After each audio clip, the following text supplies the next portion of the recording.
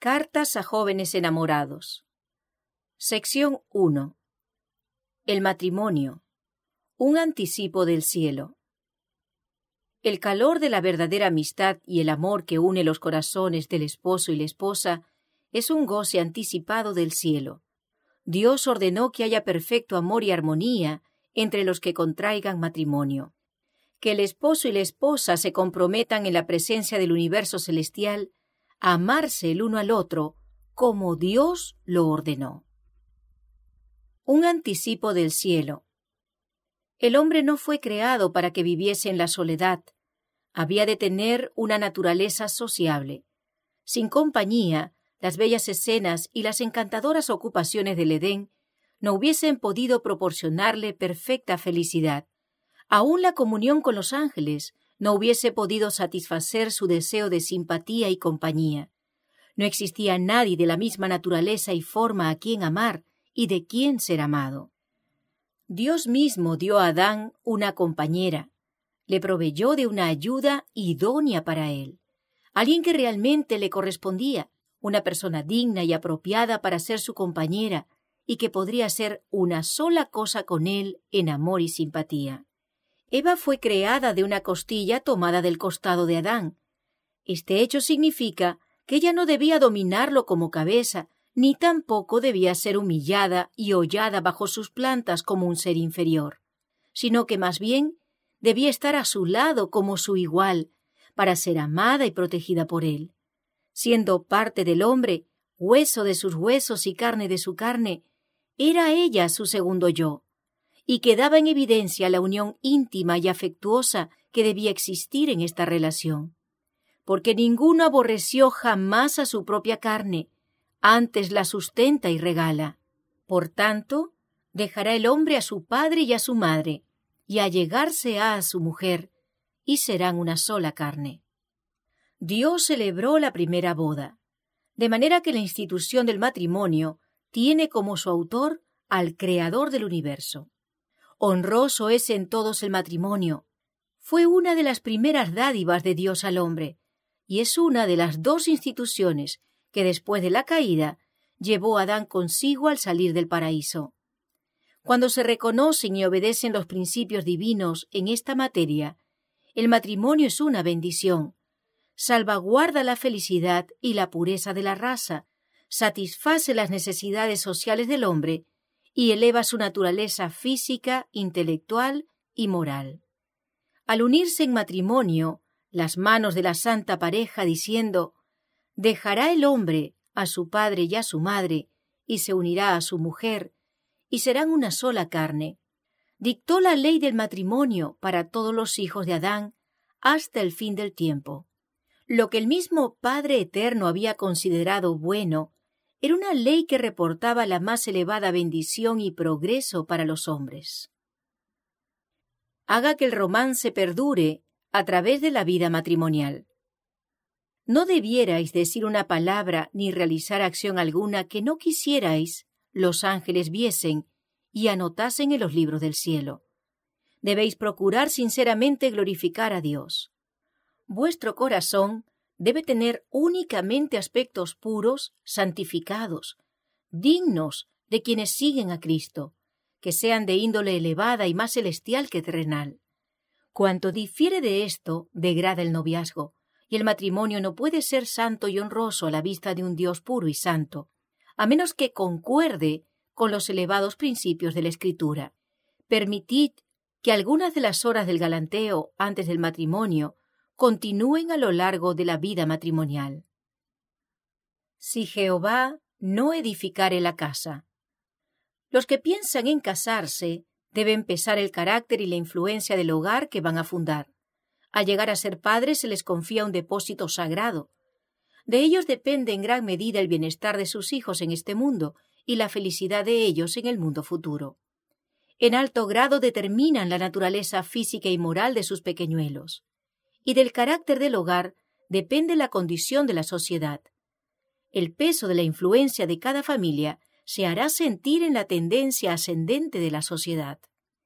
La elección de esposo o de esposa debe ser tal que asegure del mejor modo posible el bienestar físico, intelectual y espiritual de padres e hijos, de manera que capacite a unos y a otros para ser una bendición para sus semejantes y una honra para su Creador. Jesús no empezó su ministerio haciendo alguna gran obra delante del Sanedrín de Jerusalén. Su poder se manifestó en una reunión familiar celebrada en una pequeña aldea de Galilea, para aumentar el placer de una fiesta de bodas. Así demostró su simpatía por los hombres y su deseo de contribuir a su felicidad. El que creó a Eva para que fuese compañera de Adán, realizó su primer milagro en una boda. En la sala donde los amigos y parientes se regocijaban, Cristo principió su ministerio público. Con su presencia, sancionó el matrimonio, reconociéndole como institución que él mismo había fundado. Solo la presencia de Cristo puede hacer felices a hombres y mujeres.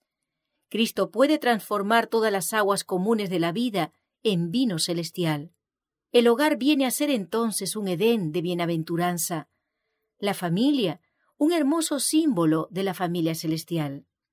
Edson fue el segundo de los 4 hijos de Elena G. de White.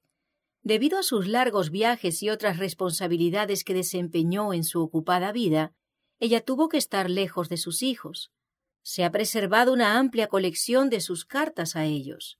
La que se incluye a continuación la escribió a Edson y Emma en 1870, poco después del matrimonio de ellos, y representa las esperanzas y oraciones de una madre por el hogar que acababa de establecerse.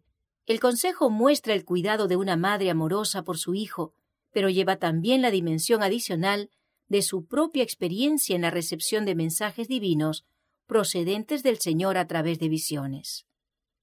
Septiembre de 1870, Congreso Campestre, Clyde, Ohio.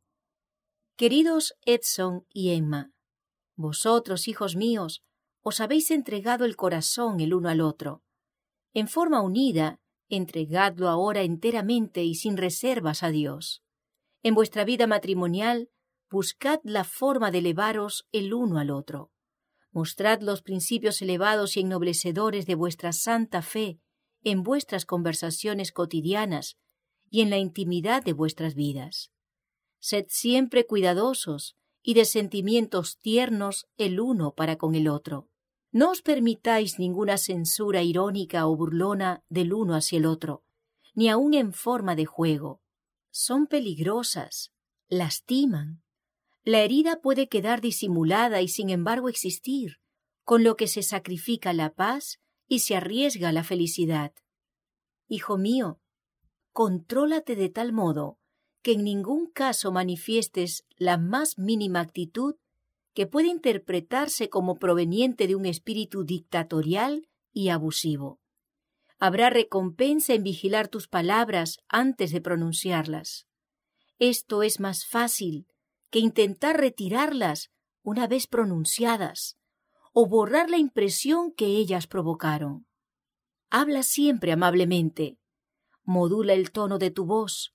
Que tu rostro y tu voz expresen solamente amor, caballerosidad y suavidad.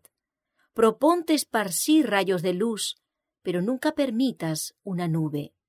Emma será todo lo que tú puedas desear si eres cuidadoso y si no le das ocasión para sentirse perturbada, atribulada o para que dude de la genuinidad de tu amor. Vosotros mismos podéis construir vuestra felicidad o echarla a perder. Podéis edificarla tratando de conformar vuestras vidas a la palabra de Dios, de tal modo que sean íntegras, nobles, elevadas, y suavicen el sendero de la vida del uno para con el otro. Estad dispuestos a ceder el uno al otro. Edson, muéstrate dispuesto a ceder en algunas ocasiones. No seas insistente, aun cuando tu conducta te pueda parecer la correcta. Debéis estar dispuestos a ceder, a soportar, ser amables, tiernos de corazón, compasivos, corteses, manteniendo siempre la frescura de las pequeñas cortesías de la vida, de los actos tiernos, de las palabras tiernas, animadas y estimulantes. Que las mejores bendiciones del cielo puedan descansar sobre vosotros dos, mis queridos hijos, es la oración de vuestra madre. Elena G. de White. Carta 24, 1870. El matrimonio es como el amor de Cristo por su pueblo elegido. Tanto en el Antiguo como en el Nuevo Testamento se emplea el matrimonio para representar la unión tierna y sagrada que existe entre Cristo y su pueblo, los redimidos a quienes Él adquirió al precio del Calvario. Dice: no temas, porque tu marido es tu hacedor. Jehová de los ejércitos es su nombre, y tu Redentor, el Santo de Israel. Dios de toda la tierra será llamado. Convertíos, hijos rebeldes, dice Jehová, porque yo soy vuestro esposo. En el Cantar de los Cantares oímos decir a la voz de la novia: mi amado es mío y yo suya. Y él, señalado entre 10,000, dice a su escogida: tú eres hermosa, amiga mía, y en ti no hay mancha. La vida matrimonial es cada vez mejor. Hombres y mujeres pueden alcanzar el ideal que Dios les señala si aceptan la ayuda de Cristo. Lo que la humana sabiduría no puede lograr, la gracia de Dios lo hará en quienes se entregan a Él con amor y confianza. Su providencia puede unir los corazones con lazos de origen celestial. El amor no será tan solo un intercambio de palabras dulces y aduladoras. El telar del cielo teje con urdimbre y trama más finas, pero más firmes que las de los telares de esta tierra. Su producto no es una tela endeble, sino un tejido capaz de resistir cualquier prueba, por dura que sea. El corazón quedará unido al corazón con los áureos lazos de un amor perdurable. Amar como Cristo amó significa manifestar altruismo en toda ocasión y en todo lugar, mediante palabras amables y miradas placenteras. A los que las otorgan no les cuestan nada, en cambio dejan detrás una fragancia que envuelve el alma. Su efecto nunca puede ser debidamente estimado. No son solamente una bendición para quien las recibe, sino también para el dador, porque reaccionan sobre el mismo. El amor genuino es un precioso atributo de origen divino, que aumenta en fragancia en la medida en que se lo dispensa a otros. El amor de Cristo es profundo y ferviente, y fluye como un torrente incontenible a todos aquellos que lo aceptan. No hay egoísmo en su amor.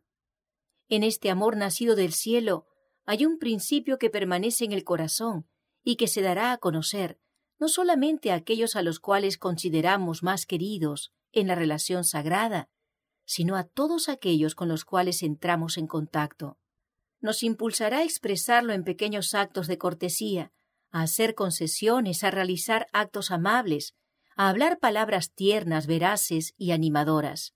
Nos impulsará a simpatizar con aquellos cuyos corazones sienten hambre de simpatía.